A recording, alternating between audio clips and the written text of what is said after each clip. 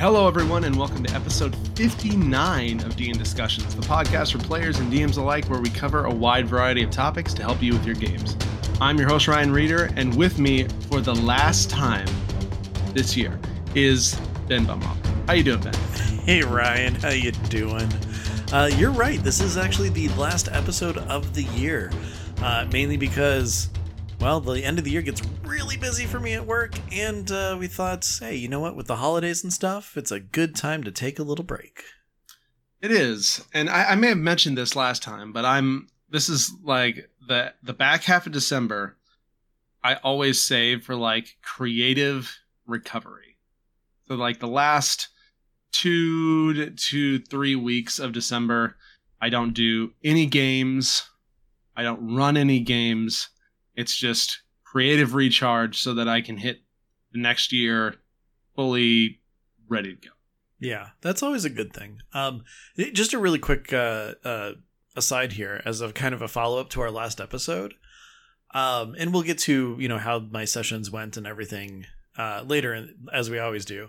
I would just like to say that my creative juices are totally flowing again. And I might have been almost slightly late to work this morning because I was thinking about plotting and stuff in the shower, which is the place where I always do for some reason. Some of the best ideas have come from the shower. No question. And I got to tell you, I made something that I had coming up even better because of it. So I'm glad that I'm a clean person. Oh, gosh. No, I'm very excited. I'm very happy. And I can't wait to hear about your story stuff. Because both of us have, holy crap, I have, one especially is, whew. We'll talk about it. We'll get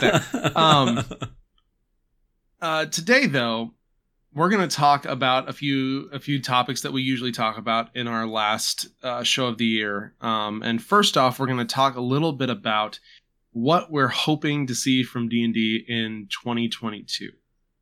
Now, we know that the big revamp revision is not until 2024. Mm-hmm. So my guess is that we will start seeing design mentality and mechanics and such tweaks and reworks in these next 2 years that will kind of lead up to the baseline that will be the 5e revision. It's kind of interesting. I was seeing some Twitter topics kind of talking about, because they just released a bunch of errata for a bunch of books, and they're doing a lot of alignment removing. Mm-hmm. And not assuming just base alignment, or they're just tweaking it to most commonly X, Y, or Z. Yeah, exactly. And so I thought that was kind of interesting, because I don't expect massive mechanical overhauls for this revision that's coming up in 2024. They can't, if it's going to stay backwards compatible, which they said it would. And I think they're very smart for maintaining backwards compatibility. Yes. I think they will shore things up. I'm hoping they will tweak their CR formula to make it easier for people to define challenge and such like that. We know they're already with I think it's, Mordenkainen's Monsters of the Multiverse. Mm-hmm. That's coming out next year. We already know they're going to be kind of tweaking like spell lists and stuff for monsters going forward to where they're more built into the stat block rather than stuff you have to look up. And the stuff you have to look up is going to be more supporty type or non-combat related versus having to go look up offensive spells. So I think that's all super, super interesting. But I think we'll see less mechanics and a lot more like lore tweaks. Yeah. I think we'll see that type of stuff. So from 2022 wise, I don't know. I think it's interesting. We've had some really strong books this year. I think we've had some really good adventures. We had, I think honestly, I'd have to go back and listen to it. I think we did pretty well. Yeah, we got some of our things, because the two big ones that I remember is the new Dragonomicon, which we got that in Fizzbands. Yeah, essentially Fizzbands. Yeah, and then we wanted a Feywild source book, which we didn't get that, but we kind of got a little bit of that. So we did pretty good. Yeah, we did. I feel like next year they seem to be moving towards like a more planar type thing, especially coming out. They've got that gift set coming out, which is basically Tasha's, Xanathar's, and then the kind of redone monster manual almost with Mordenkainen's Monsters of the Multiverse. And so I wouldn't be surprised if we see more planar type books. And I'm not the biggest D&D lore person ever, so I don't know all of the various things. I know Spelljammer is a very popular, very big one that people want to see brought back. Lots of ships, which would be kind of cool. Get some new rules and stuff for those. And so I think we'll see some adventures based in there and potentially some source books based in there. And then almost always, it seems, usually at least once a year, we get a new rules type manual that will introduce another supplement. Exactly. New subclasses, new magic items, new monsters, that sort of thing. So I assume we'll probably get one of those as well. We know for sure we have the Critical Role Adventure coming out. That's coming out in March. So we know at least two of the books that are coming out next year already. What do you think, Ben? What do you think they've got on the docket? As you said, with the multiverse, or the Monsters of the Multiverse, like if they are kind of looking at, different planes and everything, I think that maybe we're actually going to potentially get a high level campaign, because, a lot, I mean, I'm not saying that you can't have a level 1 party going into, I don't know, the Abyss or something. I mean, you definitely can. It's not really designed exactly for that, but having a higher level group or adventure, say even maybe 10 to 20, 15 to 20, something like that would be really interesting. And I would love to see something like that come out, especially since there's so little, actual material for higher level play. Okay, so stepping away from the planar stuff, something that I would love to see, especially if they're kind of changing, the philosophy behind, as you said, like the alignment and stuff like that. Like, I would love to see an Underdark source book. Like, ooh, yes. I love the Underdark. I think it's absolutely amazing. I'm hoping I can get my players to go there soon. We'll see. But I love the idea, like, of, Menzo Berenzon, which I know I'm totally destroyed that name. Doesn't matter. Like Dark Elf Society, like, I would love to see them take Dark Elf Society and translate that into the kind of the non-alignment specific stuff and really rework that whole area and think about it and different ways that, changes could be put forth there. On top of that, and interestingly, in the errata they just released, there was a chunk on Dark Elves and Drow that they did change from more of the evil to not all of them are Spider Queen evil type thing. Yeah. So who knows, maybe that's a prelude to something. It's kind of what I'm hoping. I mean, and the thing is that the Underdark is so full of, like, it's such a rich environment of flora and fauna as well as different races that are down there that I'm really excited of the thought of them revisiting that and doing something along with that. I mean, way back when I first read the prequel Drizzt books, where it's his whole origin story and he goes through the Underdark before he finally comes out to the surface. Like, that whole area captured my imagination so much that I would love to see a 5th edition source book that holds all that. So that's the big one that I'm really hoping for.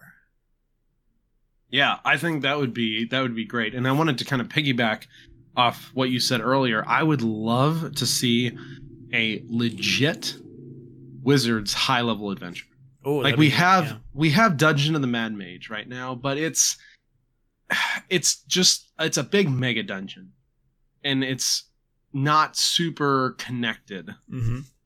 And so I would love to see them do a legitimate, like, full-on story adventure from like 10 to 20 or 12 to 20 or, you know, something like that. I want to see a showcase, an official showcase of high-level play. Yeah. And the things they can do with it, to where people can point to it and go, that's a great example if you're wanting to learn about or do high-level play. And then maybe that, you know, just springs up interest in more high-level content, because high-level play is super cool. And so if you have an adventure that takes the harder parts of that high-level play planning away and does it for the DM, that potentially will help people get more comfortable, or help people to, or incentivize them to run it without, you know, having to worry about, oh no, what am I going to do? How am I going to balance things? Blah, blah, blah. So yeah, no, I think that would be good. And I don't remember if I was talking with you or someone else about it, but D&D is at a point, it's been growing year over year for many years. Yeah. At this point. And D&D is large enough that they don't necessarily have to worry about the books they make. And what I mean by that is, it's large enough that they don't need the entire audience, or even half the audience, or even a quarter of the audience to buy a book for it to be profitable now. And with that comes a lot of flexibility, because then they can go ahead and make more niche books and make them more interesting, or make them unique, because they know they don't have to sell it to the entire audience. Take like Strixhaven, which just came out. Magical School. It is a very popular, very cool fantasy. Not everybody's about that life, and that's fine. But they are at a point where they're big enough to where they can put a book like that out. It'll probably sell reasonably well, and they can make a profit off of it, but they don't have to cater it to the full D&D audience. Exactly. And the idea of being able to do that really lets them, you know, run wild with their imagination, which, you know, I don't know if you know this or not, Ryan, but I would think that people who write those books and adventures and come up with different stories and everything, they're probably a little creative, you know, just a touch. So being able to kind of like, you know, just go free with that imagination really makes me excited for some of the stuff that could come. You know, the popularity of D&D has just opened up those doorways. So, you know, who knows? Chris Perkins might have this wild hair in his butt about, I want to create a brand new world that no one's ever seen before, that is populated by candy people or something. I don't know. You know, and then all of a sudden we have our Candyland book. Some brand new content, or some brand new lore, or areas or worlds that are introduced in 5e. That would be something that I would love to see happen, because, I mean, seriously, the people who work there are just incredibly talented with what they do from so many different facets. And I mean, just with speaking with Amy, you know, having her work on some of the stuff and being able to just really kind of go at it and throw her idea out in there, and, you know, having a couple crazy gnomes who make a rocket ship to go into space as an adventure, that is pretty darn cool, and just kind of very different than the normal kind of like high fantasy that people expect with Dungeons and Dragons. So having more unique adventures, or, you know, eccentric storylines and stuff like that, just really gets me excited for the potential of what could happen. Yeah, and I think that brings up a good point too. I would not be surprised if we saw another anthology type book come out, because Candlekeep seems to have done fairly well, and it was a great grab bag almost of different things. Like I can take this chunk of the book and I can throw it in my world and run it as a side story or as part of my main quest, or like we did on +5, we can use it as an interlude during our main campaign and run it for 5 sessions. Yeah, it worked out really well. And another game that I'm in, we're, we've had a lot of challenging times of actually getting scheduled together and playing it. But, we're going through one of those stories and we're just about finished. We ended up killing some hags, which was pretty great. It was a real fun time. And gotta say, sometimes having a rope is the best tool you can possibly have. I tell you, sometimes rope. Yeah, sometimes rope. Very useful. Very useful. One other thing that I would really like to see, I would like to see Wizards experiment with and release more full classes. Mm-hmm. Like, I think they should not be too afraid to maybe throw out a full new class once a year or once every 2 years. Yeah, that'd be nice. Like, we haven't had anything new since the Artificer. And as many people are showing us, and we'll actually talk a little bit about one of these later, there is tons of room still for full-on standalone classes, not subclasses for one of the existing types. And so I think, especially for the 2024 release, but even before then, I would love to see them put out some new classes that cover, like, we keep, I know they, older versions have had it, like something with psionics, like a full-on psionics class. They've done some subclasses for it, but there's still a ton of game space, creative space, that you could do a full-on psionics type class. That had their own, pool of abilities and stuff like that you didn't even need to draw from spells or anything recently, that could be fully contained in a single sub. Yeah. And something along those lines, I think, would be a great addition to what we have already, because, we have quite a few classes to choose from, but the subclasses really differentiate them amongst themselves a whole bunch. But sometimes I wonder, are they just trying to fit in a playstyle into a class as a subclass, as opposed to really taking something and turning it into a brand new class that can have its own different bits? Like, I want to say it's either probably in maybe the fighter, where like samurai is in there, like Broken Out, that could be its own class. I can give it like this sense of honor. There's, a subclass where it could be a Ronin, or an assassin in that sense, or something along those lines. Like, don't get me wrong, I love the subclasses. I love the fact that, they're there, and it does give us all that flexibility. There's a lot of space in the subclasses, yeah, for sure. Exactly. But like full-on classes are actually just really cool, and I would love to see more. I think you're right. It'd be great to have at least one or two more. And Scion is one of the first things that I think that they would jump at, because it is missing. Yeah, for sure. Trying to think, is there anything else you can think of that you really, really want? I mean, I'd still say an actual Feywild source book. Yeah, what? The adventure was awesome. I'll double down on that. Full-on source book.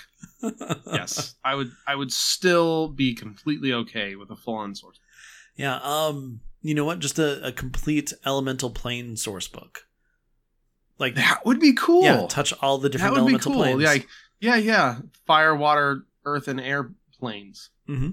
You could totally do a source book. Yeah, especially about airplanes. On the quad of those.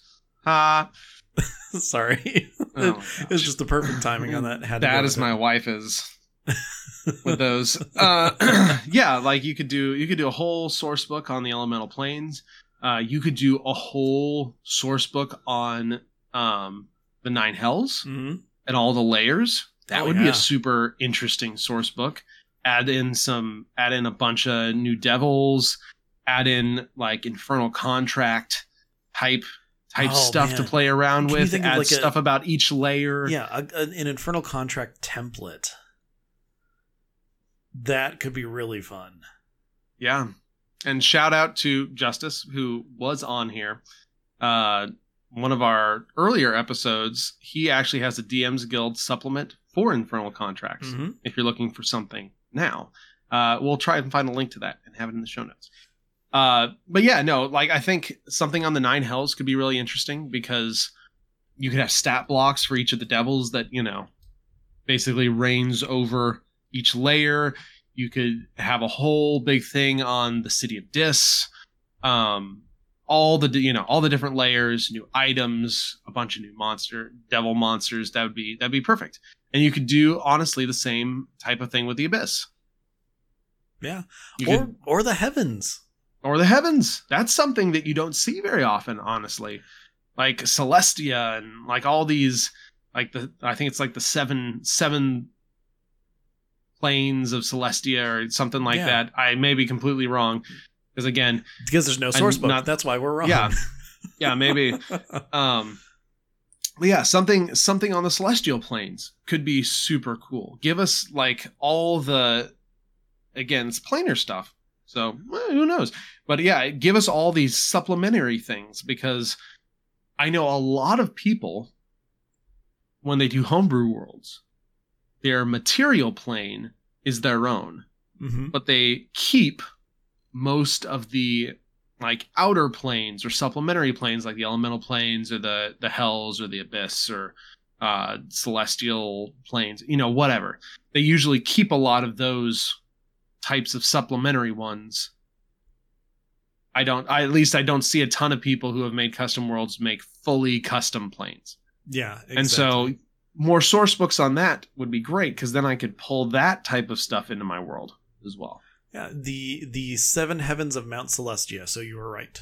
I was close. Yeah. Like Elysium, the Beastlands, Arborea, Isgard, like just really cool stuff that would be amazing to go out there because, you know, there's a lot of adventuring that happens in demonic places and you know, with devils and fiends and everything. But, you know, I'd love to see adventuring in the higher outer planes because that'd be interesting. Happens there. Yeah. Yeah. Well, and not only that, Celestials in general are one of the probably most lacking creature groups for official stat block wise in 5e. And so a celestial type supplement could be could fill a niche that is just not being catered to right now. Yeah, exactly. Because there really isn't a lot. I for reasons I have looked before. Not saying that they're current reasons, so players in my group don't worry about that. But yeah, it's again just one of those things. It's like there's really not a lot, and even then, most of it is like kind of at least like level 10 and higher too. Yeah, no, I really like that idea. Yeah. So yeah, more of those types. I would definitely pick those up. Yeah. Sure. In a heartbeat. Anything else you can think of before we jump to our next topic? Not off the top of my head. I mean, I think we covered quite a bit, honestly. Yeah. And I mean, anything else, of course, you know, we need to save it for 2023. Yeah, we got to have something to talk about. If everything we want just happens to come out next year, well, year-end episode next year is just going to be like, well, all this neat stuff happened. Okay, we're good.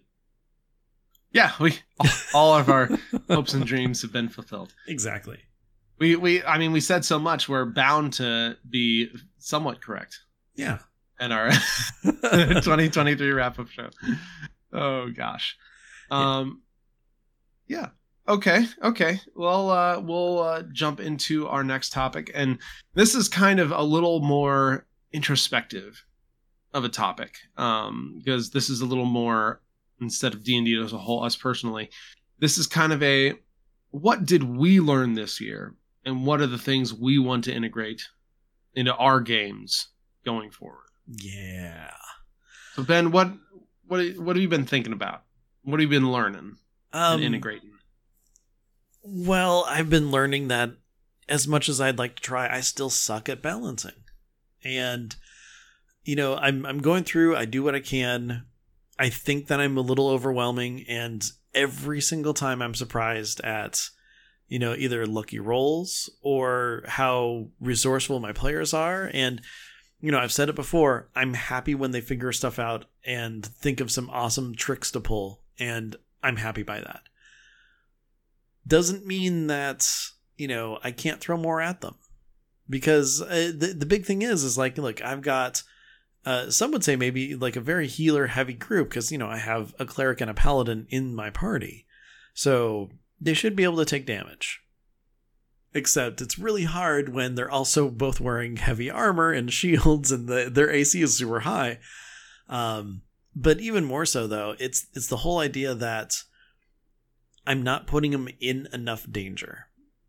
And even if I throw them, up against things that'll hit them a couple times, they're still taking them out too fast. So I really need to work on balancing. And part of that is that we started doing something on the show, Monster Fixer, and I need to start doing that more with my own combats.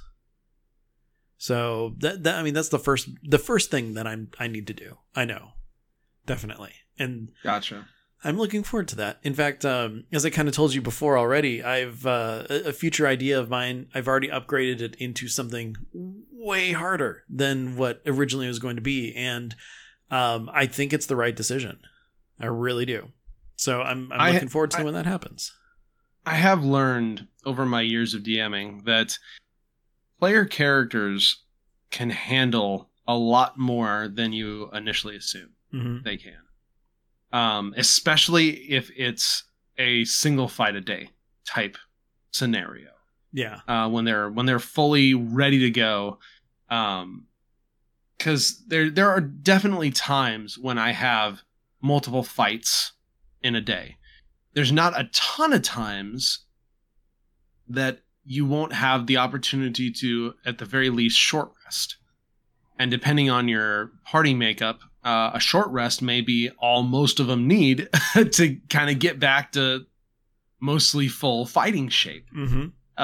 So it's again partially learning your party, but partially, especially if you're running an adventure for the most part, especially once you get past level like 3 or so, knowing that you can probably throw an extra X, Y, or Z in, and the party will be able to handle it. Yeah. It's more just how deadly do you want to make it? And I feel like one of my strengths as a DM is in counterbalance. Because I do a lot of homebrew stuff myself. And so I think it's also one of those things you have to balance, because you don't want every fight to be super easy, but you don't want every fight to be super deadly. Because then there's no letting up on the gas. Because if you do that too much, it's like, all right, time to spend everything, and it's a knockout, full on fight every single time, 2 to 3 hour combat type thing. So you don't want that either. So you have to find the balance somewhere. There's got to be some fights that are going to be easy. You want to allow your players to show their power off sometimes. Exactly. It's not a bad thing. You want to, it's good to have some that are kind of mid-ground, where there's an insanely small chance of them actually dying or something like that. It may be like an intro to something. It may just be the first way you show a faction or something like that. And then there's going to be the, I guess you could say mini boss or boss fights that you want to have the potential for death. It's there. And so, yeah, there's a lot of that. And I still, struggle with that sometimes, especially the higher level you go. Yes. Again, the more complex, the more difficult it gets, because the players, again, begin to have a lot more tools to handle things, even things like death. Yeah, and one of the big things too is that really try to stay on top of, some of your characters' classes and stuff, because especially with casters, once they get into some higher spell slots, they can seriously just end an encounter just on a single turn. Especially, if you're grouped in a certain way, or, if you don't account for a potential of, a massive amount of HP in one hit or something along those lines. So, yeah, it really comes down to paying attention, balancing, and tweaking. If anything, I maybe need to tweak more on the fly than what I have. I really try to, stick true with rolls and everything like that. What am I saying? Stick true with rolls. I don't fudge my rolls, but like for health wise and stuff like that, for, a roll of this much, okay, they really only have this much health. Crap. Like by going off of what's the guide. So again, tweaking everything on the fly beforehand and prepping it and stuff. And as much as I love the combat encounter generator and stuff that D&D Beyond has, don't trust that gauge. And that's my biggest downfall is, okay, well, it says it's deadly, so I'll put one more thing in here and then it'll be okay. Yeah, and basically everything enough. I run via the D&D Beyond encounter for any campaign I run shows deadly. Yeah, even an easy fight, it should show deadly. I found that out. Yeah, and my deadly fights range from easy to actually deadly, but usually they'll all show up as as deadly from an XP perspective or whatever their background formula is. Mm-hmm. So yeah, and one of the things too that I think I've improved on this year a lot, and I want to continue improving on going forward, is when you're running encounters and such, don't save the monster's big stuff at all. Just use it. Exactly. Right away. Like, you've got, in a normal combat, you have 2 to 4 rounds. Use their stuff. Mm-hmm. Use all the stuff. This is one of the reasons, and I highly recommend everyone watch Matt Colville's running the game on it's basically on more encounter-focused enemies. I forget the actual name of it. But essentially, a lot of the stuff, and you see it in some of their supplements, have things called villain actions. That they have 2 or 3 of these, and they do them like every round or every other round. And they're things that dynamically change up the fight. And they make combat more interesting. And so having more things like that, or running more monsters like that, can make every combat encounter you run unique. Yeah. And something that people can remember and talk about, instead of, here's a big bag of hit points, claw, bite, tail whip. Yeah, exactly.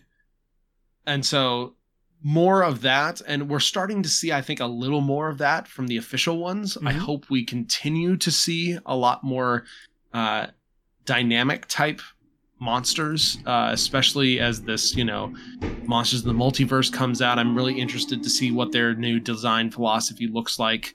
So I'm hoping we will get more of that type. Oh yeah, same here. It would be one of those just things that help everybody out, and especially if they are doing with a higher level of play in any of those books, they'll be balancing for that. I think even more so.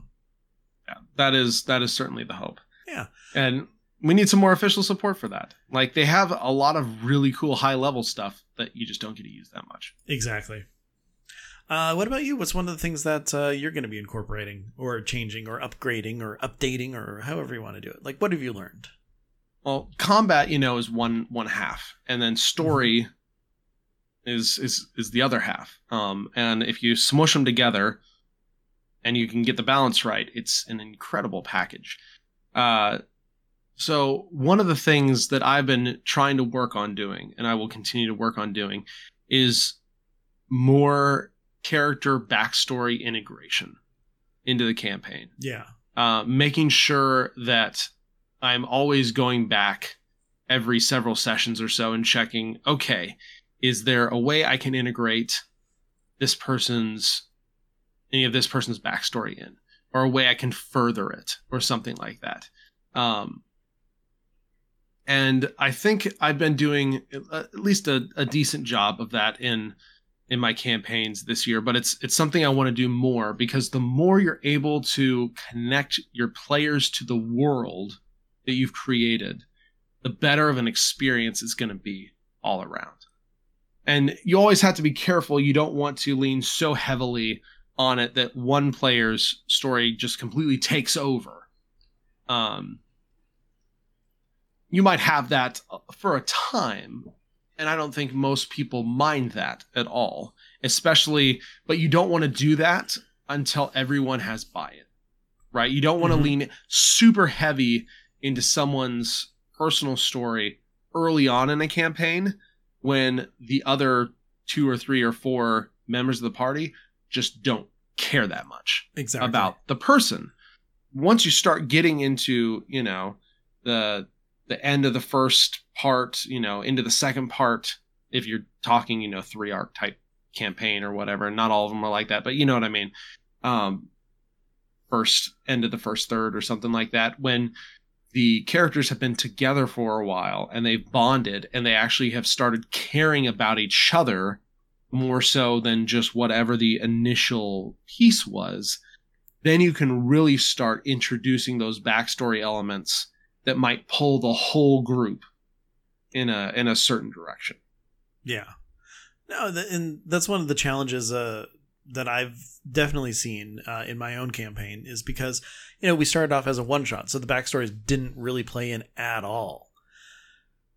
But because we've been playing through and working with this, we've actually been able to, really do a lot of character building and bring some of that into the game, which is something that I absolutely love.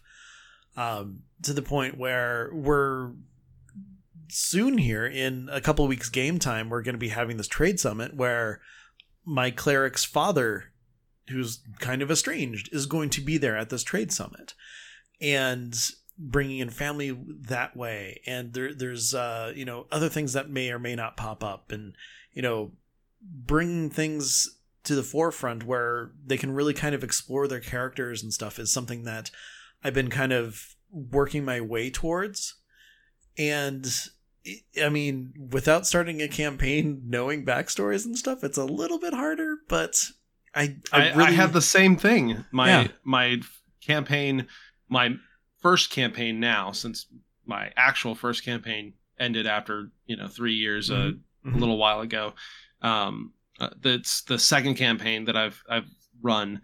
It started as a one shot too, and so I'll talk about it in a little bit. But I think most everyone did a really good job of crafting in backstories that then I can use.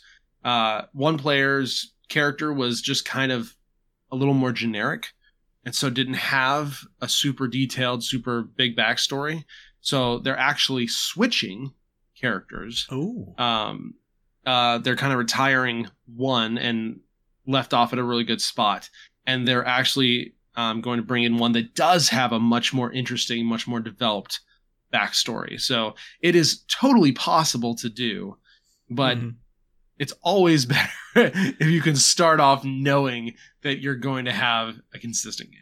Exactly. And because we went through our whole first arc without really doing anything along those lines, mainly because one of my players said, hey, go ahead and do my backstory with this character. Like, the first arc kind of dealt really heavily with him, and then he got tired of playing that character.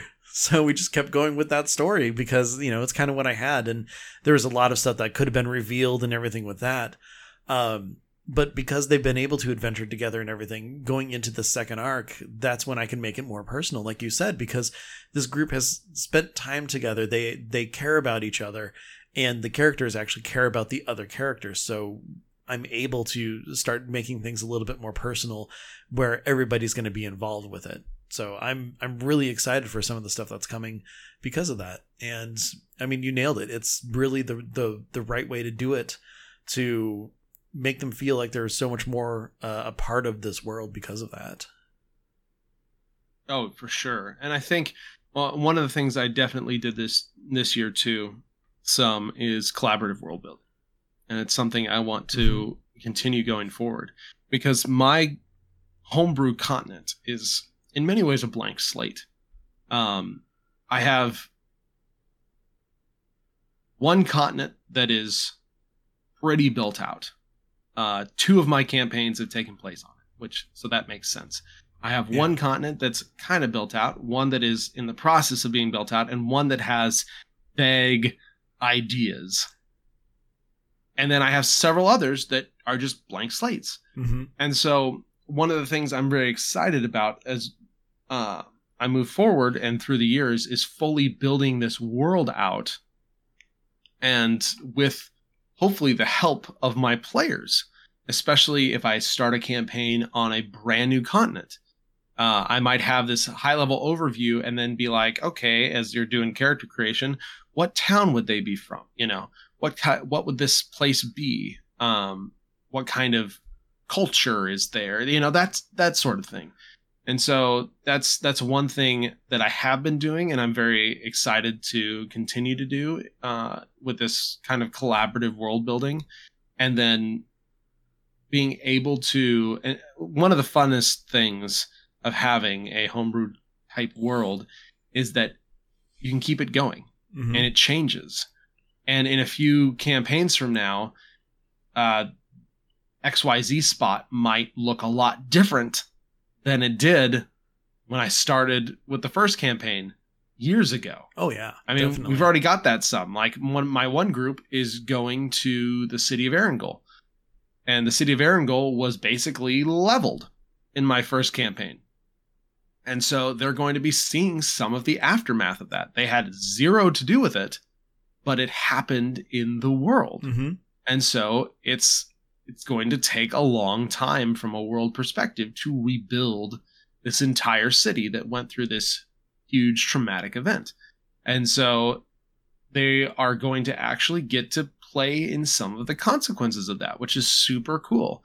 And so making sure that you do those types of things can really add a lot to your world's history and just the general feel and immersion. Yeah. Especially if you have players that play multiple campaigns in your world. Yeah, exactly. One other thing that I started doing that I'm going to be incorporating more, just because I'm finally acknowledging my limitations, whereas I only have a certain amount of money that I can spend on miniatures. So I'm going to be doing a mix of, how I have the 3-dimensional miniatures and the maps and everything that I kind of work out, mixed with digital. Basically because I can't own every single figure that I want. I can't own every single bit of architecture that I want. And I don't have a 3D printer. So that's pretty much what I'm stuck with. So it's something that we used with +5, which worked really well, was owlbear.rodeo. And I've started using that. And I got to say, that thing is super stupid simple to work, to the point where I made a token for a lion on the fly. It took me about maybe a minute and a half, and a minute of that was finding the right picture of a lion to do, which you have to find the right picture of Mufasa in order to make a good token for it. So went with that. But I realized that I have something coming up, should my players go there, which they've kind of agreed already to go investigate these dwarven ruins. But the thing is, I know I cannot actually create that well in a 3D space for the size that I want it to be. So that means, got to go digital with it. So we're going to be going that way. And it's a different kind of play. I like having miniatures and moving them around and everything. But you know what?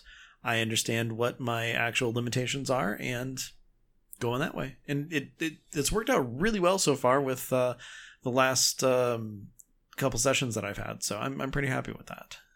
Yeah, that's great. I kind of had the opposite problem. Because I don't have in-person games back yet. And I really miss them a lot, because I do love miniature work. And 3D printing I mean, and stuff like that. I love it. I really do. But I mean, we've never played in person because, you know, there are people out of state. So yeah, that makes it harder. I think that is certainly one of the things I learned very well, not just this year, but the last 2 years, is like really clamping down on my digital tool sets. Mm-hmm. I use Foundry for my virtual tabletop that lets me do everything custom. It was just a single price buy. You get it. I run it on my computer, and then I can just basically point people to it. It's got all the tools I need. I can custom put pretty much anything I want into it, and then it's basically comes down to either making incarnate maps myself or finding other digital maps that can kind of doppelganger to what I think I need, or at a fair approximation to what I'm seeing in my head. Exactly. And so I've started to lean more on those types of things, and instead of, necessarily buying more physical things, potentially getting packs of digital maps and stuff like that. Although hopefully I'll eventually be able to do in-person stuff again. I feel like I've got a pretty decent setup now to make digital games as fully featured as they can be. Yeah. Yeah. No, I get it. And one of my groups is not local. And so I have to for that. But because of all this, I am set up for that, to run a fairly high quality game for something that can't be in person. So it kind of feeds both of those things. But I've definitely improved upon my digital set over the last year, for sure. Yeah, that's good. I mean, overall, you use what tool works best for you. And even if it's not your favorite one, which is in person and 3-dimensional and just really cool looking, you go with what fits and what works. And again, the whole point is everybody has fun. Yeah, for sure. And that is the biggest shortcoming of the tabletop stuff, or the virtual tabletop stuff, is whenever you want to add 3-dimensionality to fights. Yeah. Or just encounters, whether they be combat or non-combat. That's the only thing I've found to be fairly hard. Mm-hmm. Definitely. Well, anything else before we jump into our community section? Oh, I think that's pretty much it. I think the biggest things for me, story, just continuing to try and work in what the players have to the things that I have planned, and then let those intertwine as they may. And if they go off in different directions that, you don't plan on, then be flexible. Yeah, exactly. And we remember, it's okay to have end goals in mind. It's all okay to have arcs in mind and story points in mind, but always be flexible with them, because you don't want to shoehorn your party into it if the story takes another direction. Mm-hmm. Exactly. We'll talk about how stories are taking another direction when we come back to our own games.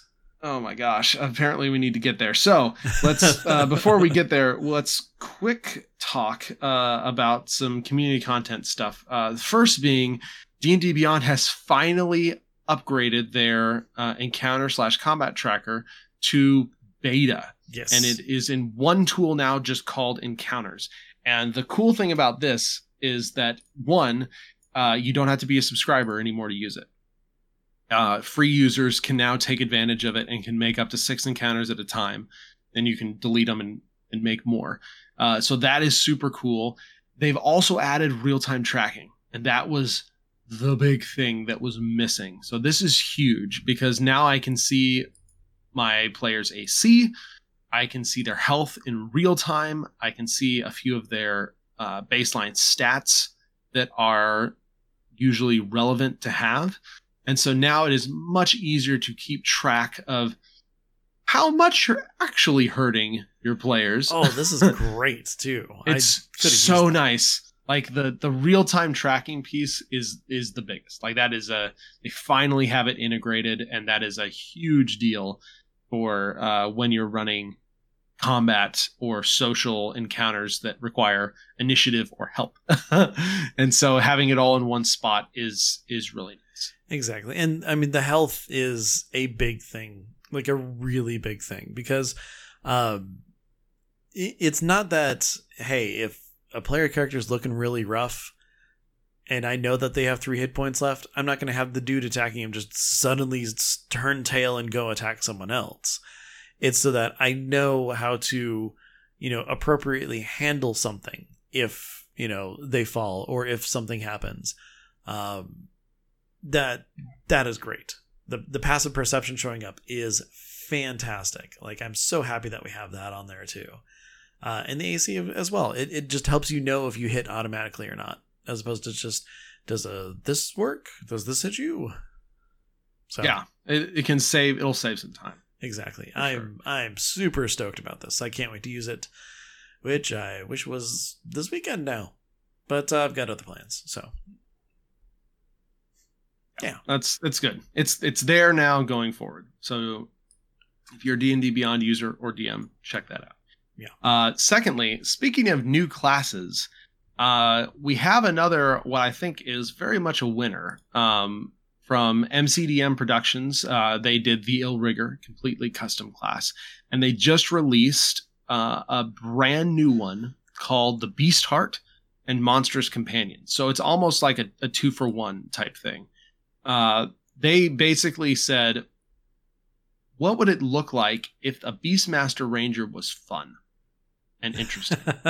And then they made, instead of making a Ranger subclass, they just made an entirely new class out of it. And again, like everything they do, it is extremely high quality. It's like a 48, 50 page PDF, full color, tons of custom art and everything for it. It essentially introduces rules for if your players want or find an animal companion. And it's super, super nice because I'd say that's probably more of a common thing than even I would expect people just, adopting or finding these companions. But there's not a whole lot of official rules for how to run a companion. So this is basically gives you a set of rules for if your party or a player has adopted or has some sort of animal companion. And it comes with 15 different ones, but it has suggestions and kind of some guidelines for taking current stuff and making them more of a companion type thing.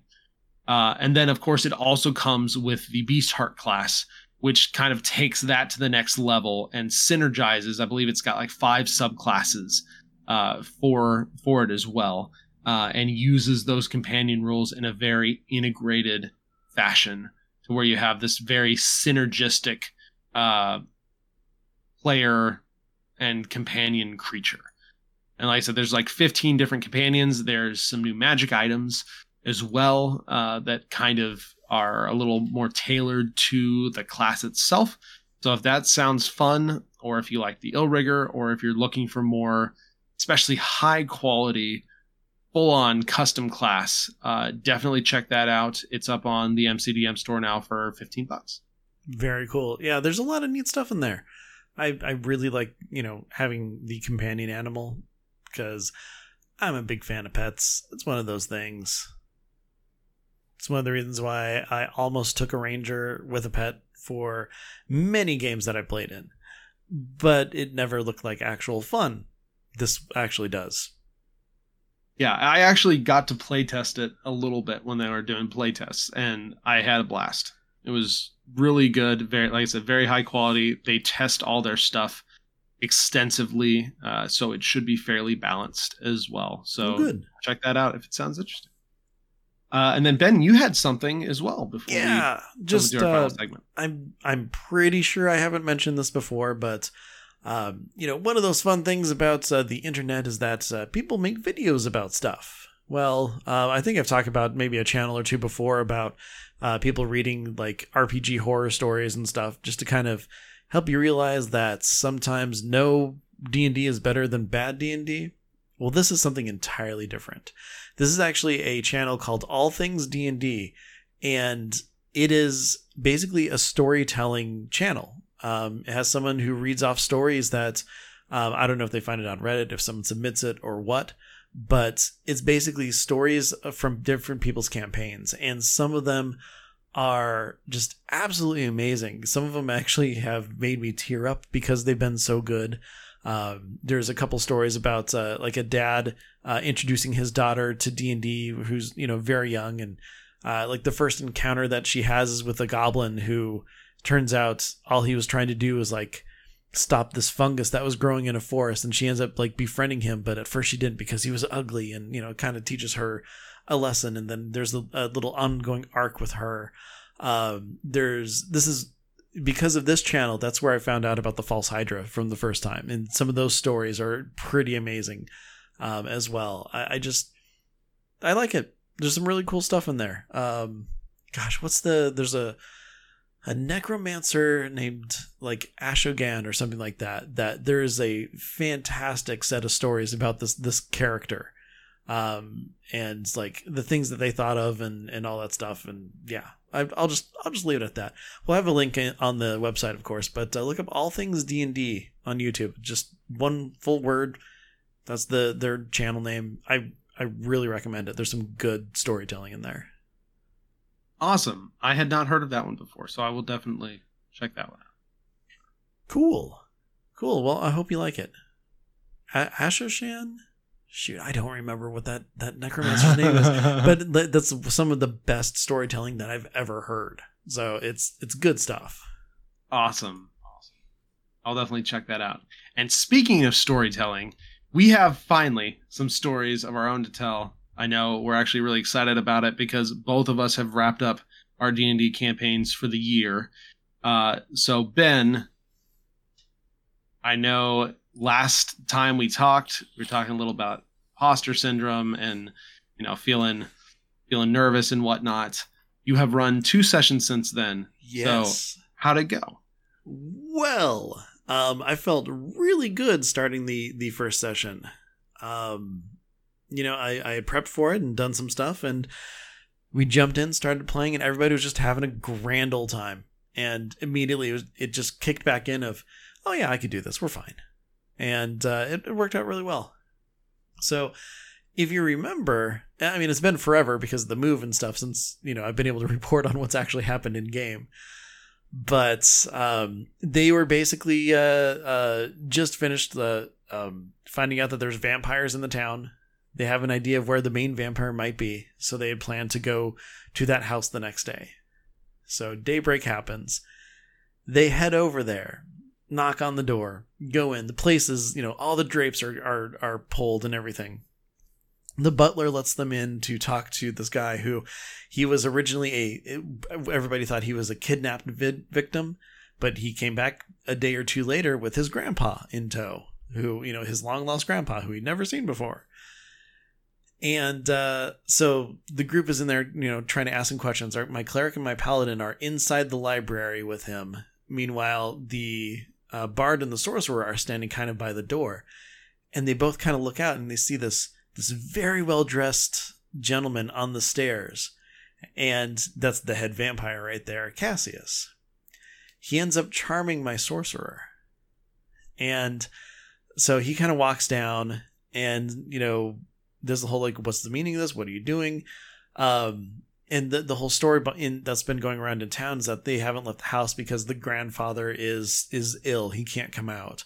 But then the dude who, Radomir, the guy who they were interrogating, he said, oh, yeah, my uncle came to town. So, different information right there. So they're like, something's going on. And the thing is Cassius, the head vampire, said, I want you to leave. So immediately the sorcerer was like, yeah, guys, let's get out of here. We're bugging them, just totally doing everything that they can to do what the vampire lord wants.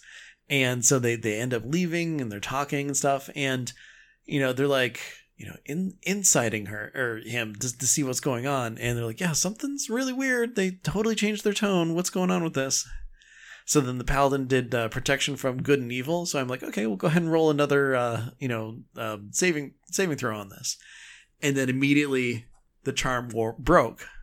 And then he's all, that guy is an a-hole. Oh my gosh, I'm sorry. So then they figured out, it's like, okay, he's definitely, what's going on. So at this point they had left already. But they had, before they left, they did mention that they had killed some vampires the night before and they're, investigating these disappearances. So they totally laid all the cards on the table.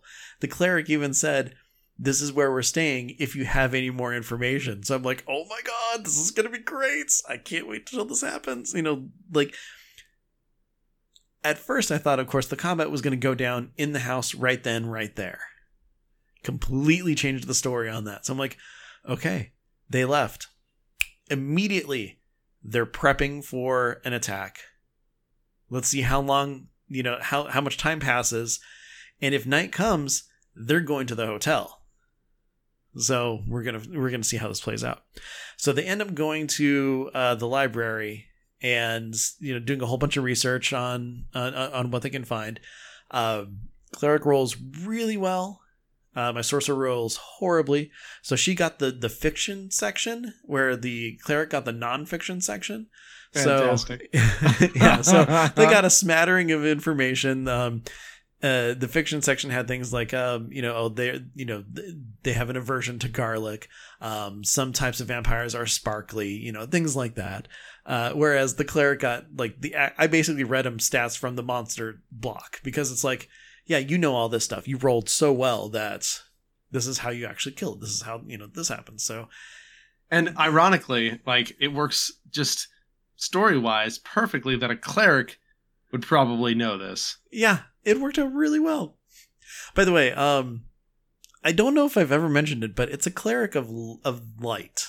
That's their domain. They chose the light domain. Should have thought about that when I created vampires. Anyways, so they head back to the hotel. They end up having lunch and they're discussing everything, the stuff that they learned and trying to figure out what's going on. And at this point, 2-3 hours had gone by since they left the house. And then so they said, okay, they decided that they're going to go ahead and go back. The sorcerer has a ring of spell storing. So they had the cleric cast sunlight into that. And also a healing spell, just smart to have it. Smart. Yeah. So they had basically the ability to at least have 2 sunlights go off. One from the ring, one from the cleric themselves. So they get up, they leave, and like, okay, we're gonna go. And then that's where we ended the session, because I'm like, okay, it was late already, but I'm like, I got stuff I got to plan out. We're doing this. So I started home aloneing the house because they were gone for 3 hours. Didn't get super far. Didn't do a whole ton of stuff, but I ended up adding a layer of fog and mist to the basement. I added some explosive runes around, and also had a tripwire or two.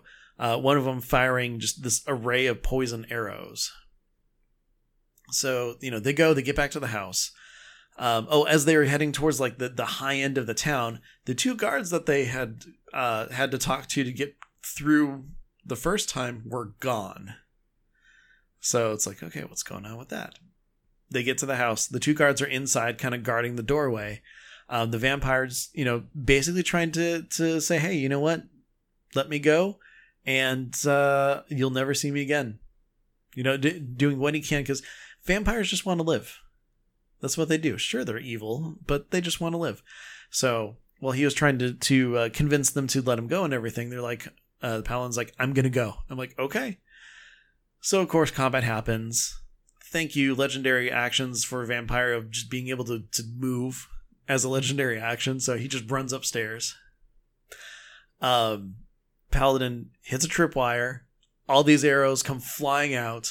ends up killing one of the summoned animals that the bard had. The paladin gets poisoned, so it's a paralyzing poison. So he's just out at that point. And the paladin just took out the guards. She's like, non-lethally. I'm like, okay. And I mean, she just overkilled both of them. So they were still alive, but really hurt and would probably be in traction for a while.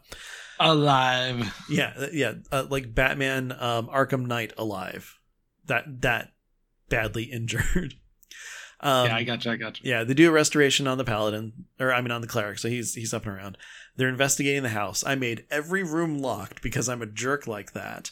Because again, they had hours, so they're gonna take as much time to do what they need to. They ended up going upstairs and finding that there was another tripwire which knocked a bottle on the ground, which caused a stinking cloud. Our sorcerer happens to be a storm sorcerer, so he blew the, kind of dispersed that and everything. But what's the thing?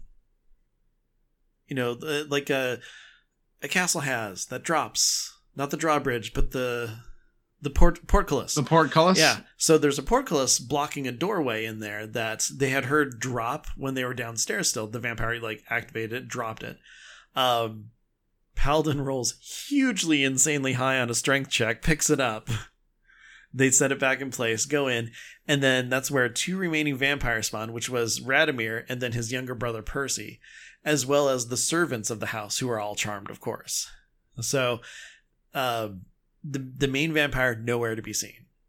So at this point in my mind, I said, okay, he misted. He went down the fireplace, down into the basement, and is staying in mist form down there. So they ended up attacking, killing the 2 vampire spawn, severely injuring the common folk who were just, servants there. But, they're still alive, just like the guards were. And then they ended up searching the whole house, finding an explosive runes that were blocking the way to the basement, which Paladin set one of those off. And wait, was it the Paladin? Someone set one of those off. It might have been the Bard. Yeah, the Bard set one off. Massive damage that way, which is great. They get downstairs through some clever use of detect magic. I'm like, okay, yeah, you see the vampire, this section of mist is kind of glowy as you're looking. Daylight gets cast, forces him out of his mist form, and first round goes. He's making his way out of the room, out of the daylight as best he can. Paladin's turn, beginning round 2. She crits with a divine smite for 85 points of damage. The vampire had 80 points left. Oh, well. Second round. Yeah. And I'm like, for that big of a hit, and I mean, he's in daylight, so nothing's really gonna, he can't do anything at this point. So I'm like, okay. You vaporize him with that holy energy, and it was great. I was so happy about that. But the biggest thing that happened, which I totally forgot about until just now for some reason, is the session before, at the very end, our cleric, the cleric of the light, went ahead and used divine intervention and succeeded. He's level 11. He rolled a 7. So wow. Basically, he said, what he asked for help was, could you destroy the vampire's resting spot? So yeah, this stone sarcophagus was just completely obliterated. All the other coffins that were in there were destroyed as well. So when they finished, just searching the whole house and everything, they found that, oh my gosh, this divine intervention was nice. It worked really well. That vampire, even if they hadn't vaporized him, had nowhere else to go. Basically, they were hunkering down, waiting for nightfall before they left. So they stopped it from happening. And I even had a whole fallback of, if they wait until night, they're probably going to send some spawn in to try to kill the adventurers, but the main vampire dude was going to leave. That didn't happen. Super prepared. Yeah. Yeah. Yeah. Like, they did such a great job planning for this. Got super lucky with the divine intervention. I had plans going on about what was going to happen. And in fact, something that was really weird about the house, as they'd gone through and searched the whole thing, there's nothing of value. There's no important notes, nothing like that. Almost as if someone had gotten rid of all of that before they arrived. So who knows what's going on with that? But I gotta say, it was a lot of fun. They made their way through the house. I mean, it's a 3-story house. It wasn't a dungeon, but it was totally a dungeon, and it worked out really well. And we all had an entire blast with that. So yeah, I think that's good. Like, not all dungeons have to be dungeons. Yeah, exactly. I mean, I had a whole bunch of, I mean, I've showed you the maps. Had a whole bunch of different rooms and stuff. And I mean, with every door being locked, again, because I'm a jerk, it took some time. They had some surprises in there. And then, once they're done, I kind of capped it off with, little narration of stuff that happened, asked them what they wanted to do, and told them that it's going to be, you get a week off. Nothing's happened for a week. So they all ended up reading their tomes and books of, super duper, hey, I have a buff and a stat. So that's all good and done. I've now got a cleric with a 22 wisdom, which is great. Ooh. Yeah, everybody has either a 22 or a 20 on their main stat right now, which is pretty great. I'm excited. What level are you at now? 11. Yeah. Yeah. You're getting up there. Exactly. So I figure, one more point, not going to hurt too much. And I mean, they're really at the point where they're pretty powerful, like, for that level. So I'm like, yeah, we're doing this. So yeah, they've got all that going into the next bit of narrative, which is hopefully going to be a lost dwarven city. Very cool. Yeah. And man, but talk about a memorable session for divine intervention. Like, Yeah. you never forget the divine interventions. Yeah, it was pretty fantastic. In fact, I love what I did with the map on that, because I went back in and re-edited everything after, they left, because, again, I'm doing stuff. I have a whole row of crossbows set behind a door in a wall. I'm like, yeah, that's going to be great. Threw runes in there, and then where the sarcophagus and then the coffins were, just, it's decimated, it's destroyed. It looks amazing. I love Incarnate. It is so good. It's great. So good. So yeah, I'm looking forward to next session and seeing what's going to happen with that. And I also need to recalculate and find out when this trade summit's happening, because now that another week's gone by, I think we're at maybe 2 or 3 weeks out from that summit. So yeah, and that's kind of one of your next big things. Yep. So we'll see what happens. As you know, there's 3 things on the horizon that we've talked about, at least. So pretty cool. Yeah, I'm very excited for your players. Yeah, me too. So yeah, you wrapped up 2 campaigns for the year. Wrapped up 2 campaigns for the year. My first one finished basically going through the outpost.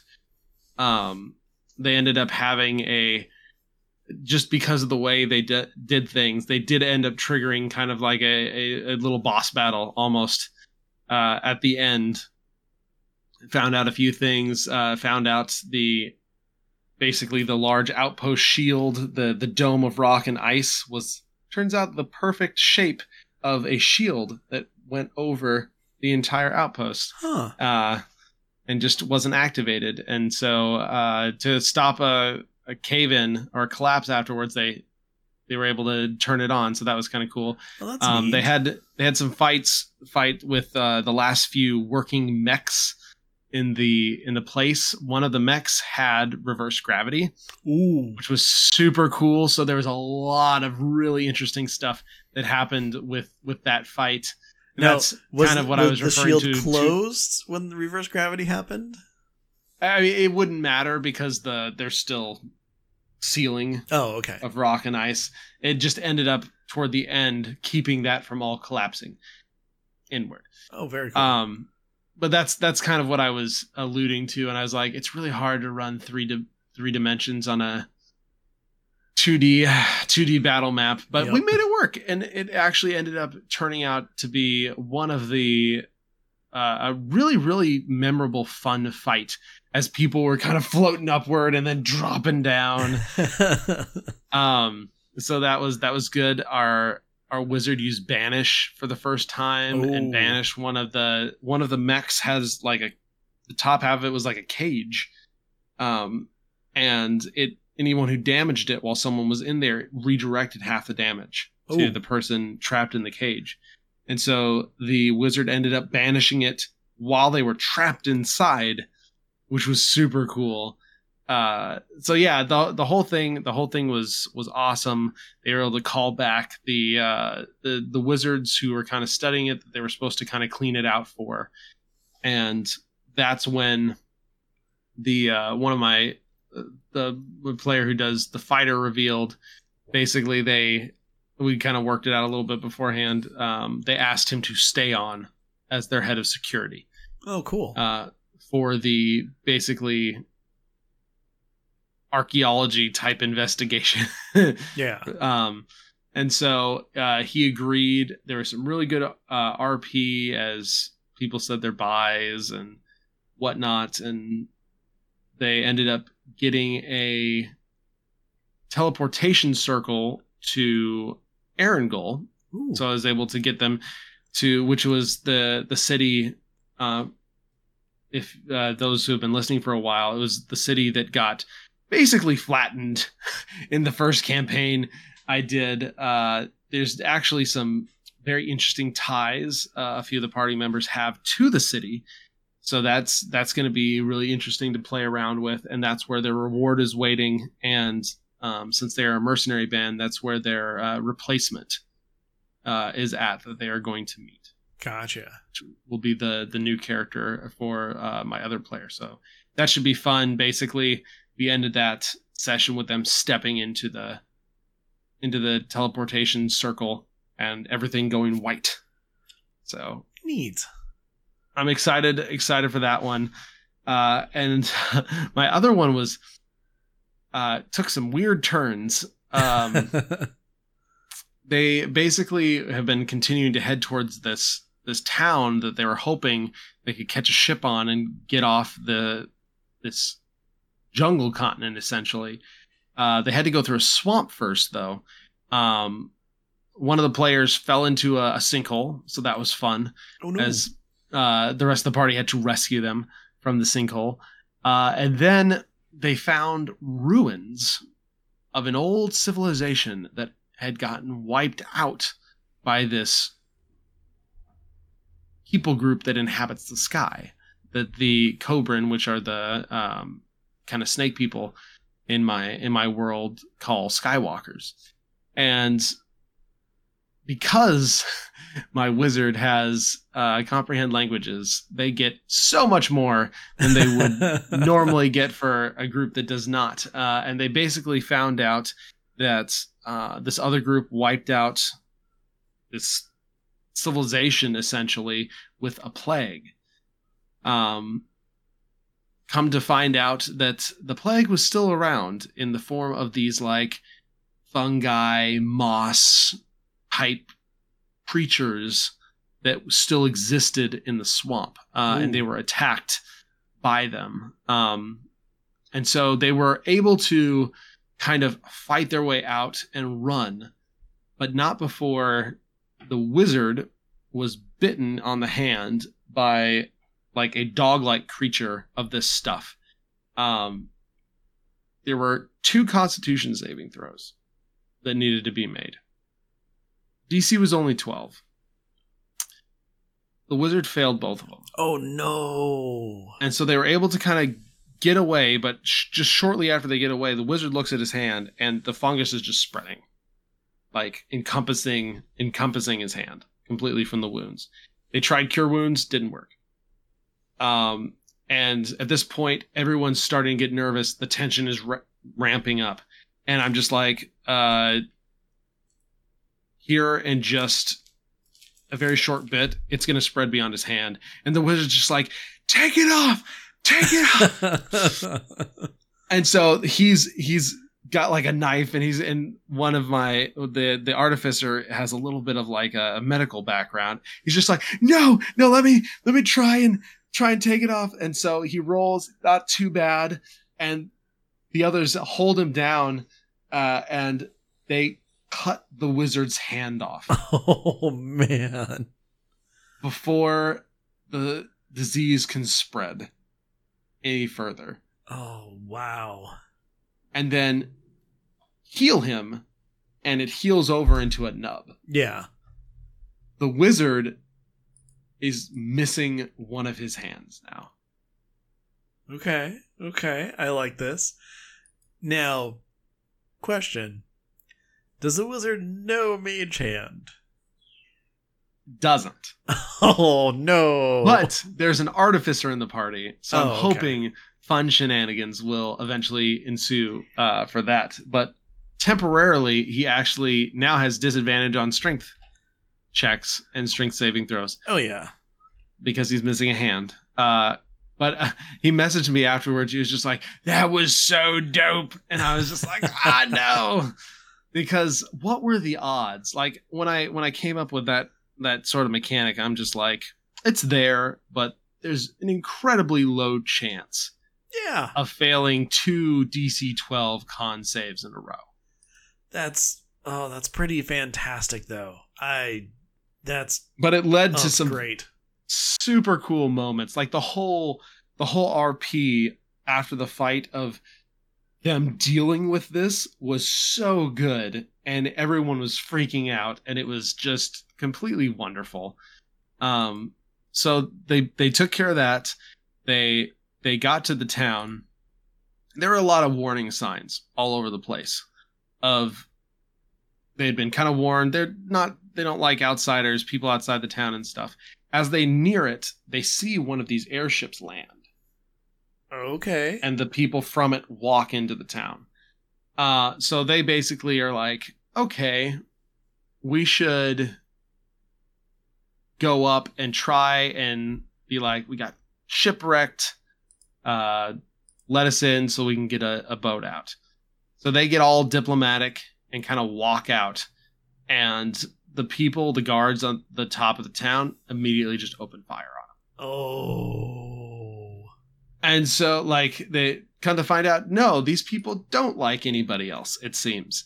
So they ended up running and commandeering the airship that was parked because there was not supposed to be anyone on the other side of the wall. They didn't have any guards because they didn't need them.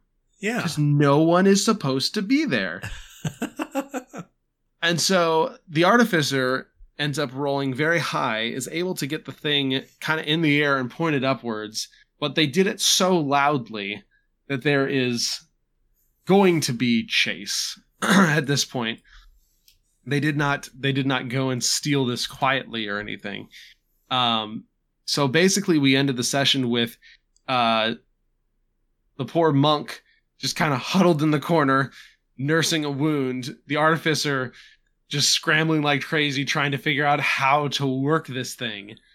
The druid just kind of like not knowing what to do, and the wizard walking down the little staircase in the cabin and finding cages, one with a spindly, like kind of almost beat down looking young man, and a small girl in a cage. Oh, and that's where we ended off. And so we're going to pick up that one there, basically in the middle of a chase sequence. That's great. So that, yeah, the whole thing went so different than it could have gone. Oh yeah. Like the absolute minuscule chance of this disease fully taking root, and it happened. And yeah, this is the first time in a campaign I've actually had a player character lose a limb, basically. That's pretty great. So that was super interesting how that went down. So, but it's going to add a lot to the story, and it changes a lot of things. So it'll be interesting to see how they deal with that. Yep, especially when a bionic hand gets put in. I am very excited. I was just like, man, you just lucked out this campaign, because even though you don't have Mage Hand, you got an Artificer. So I'm sure maybe he can fashion something after a little while. Oh, that's going to be cool. Very cool. Yeah. It was very cool. Sounds like you had some good sessions. Did. So we're going to get back together in the new year and start the new arc for the one, and drop in right in the middle of the action for the other. Looking forward to hearing about them. Yep. Well, I think that's it for us. Yeah. Thank you, everybody. That is our final show for the year. Man, it's wild. We've been doing this now for almost 2.5 years. Mm-hmm. At this point, and it has been super fun. Thank you, everyone, for listening. Thank you, everyone, for sticking with us and commenting and your questions and all that stuff. We absolutely love to hear it. Ben, of course, will let you know where we can be reached if you have stuff you want to know or topics you want us to cover. So I will turn that over to you, Ben. All right. Well, hey, we love hearing about your stories and campaigns, as well as, any questions that you have. We'd love to answer them. So for long form communication, go ahead and send us an email to dndiscussions@gmail.com. Again, we love hearing from you. If you have something that can be parsed down to about, about 280 characters or so, you can find us on Twitter. The show's Twitter is @dndiscussions. If you're looking specifically for Ryan, you can find him at TBKZord. I am at Ben Bumhofer. And again, it's a great place to find us. I will say that if you're looking for me and it's during the middle of the day and I'm on Twitter, I might not respond because I get busy. Stupid work. If I didn't have to have a job, life would be so much more fun and we'd probably do more shows. Probably. Yeah. Anyways, if you're listening to this and you're like, oh wow, these guys seem to know what they're talking about with D&D, or they know nothing at all, why do they think that they could have a show? Well, guess what? You can at least hear us play as well on +5 to hit. Right now we're going through Rime of the Frost Maiden, and by howdy, it is fun. We are having a blast with that. Started a new adventure, or new arc, or whatever the heck you want to call it, last session.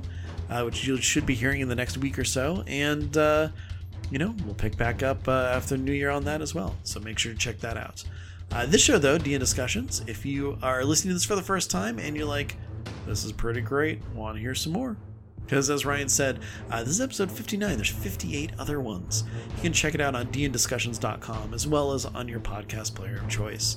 Because believe it or not, where you're listening right now, all the other episodes are also available. So check it out. Awesome. I think that covers everything. Well, again, thank you everybody for listening. Enjoy the holidays. Happy holidays. Merry Christmas. Happy New Year. And we will see you shortly for the first episode in January. Yep. Until then, everybody, happy holidays and be good to each other. Yeah, be good to each other. Catch you later.